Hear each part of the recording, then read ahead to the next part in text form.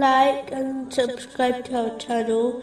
Leave your questions and feedback in the comments section. Enjoy the video.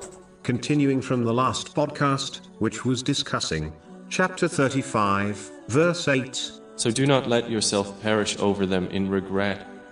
Indeed, Allah is knowing of what they do. It is important to note that one should react correctly whenever their advice is not acted on. When the person seeking advice chooses an unlawful decision which contradicts the advice given to them, the advisor should show dislike towards their choice, as this is a branch of faith. In fact, disliking something for the sake of Allah, the Exalted, is an aspect of perfecting one's faith. According to a narration found in Sunan Abu Dawood, number 4681, but even then, they must stay within the limits of Islam when showing their dislike. If the choices are between two lawful options, and their advice is not acted on, then they should not become annoyed at the one seeking advice, as they chose a lawful choice.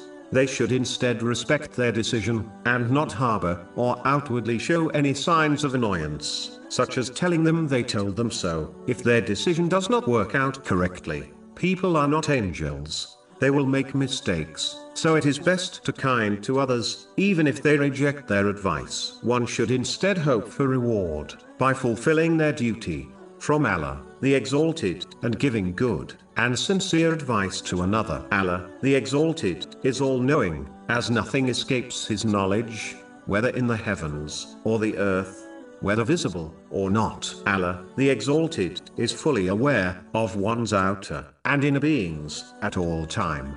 The Muslim who understands this will refrain from sins, both outward and inward, rightfully believing Allah, the Exalted, knows all this, and will hold them accountable for their actions. In addition, they will not stress about worldly issues, understanding that Allah, the Exalted, is fully aware of it, and will respond to them at the right time. A Muslim should act on this divine name by striving to gain and act on useful knowledge, both worldly and religious, which is the path of piety. This is the true inheritor of the holy prophets, peace be upon them, which has been indicated in a narration found in Sunan Ibn Majah, number 223,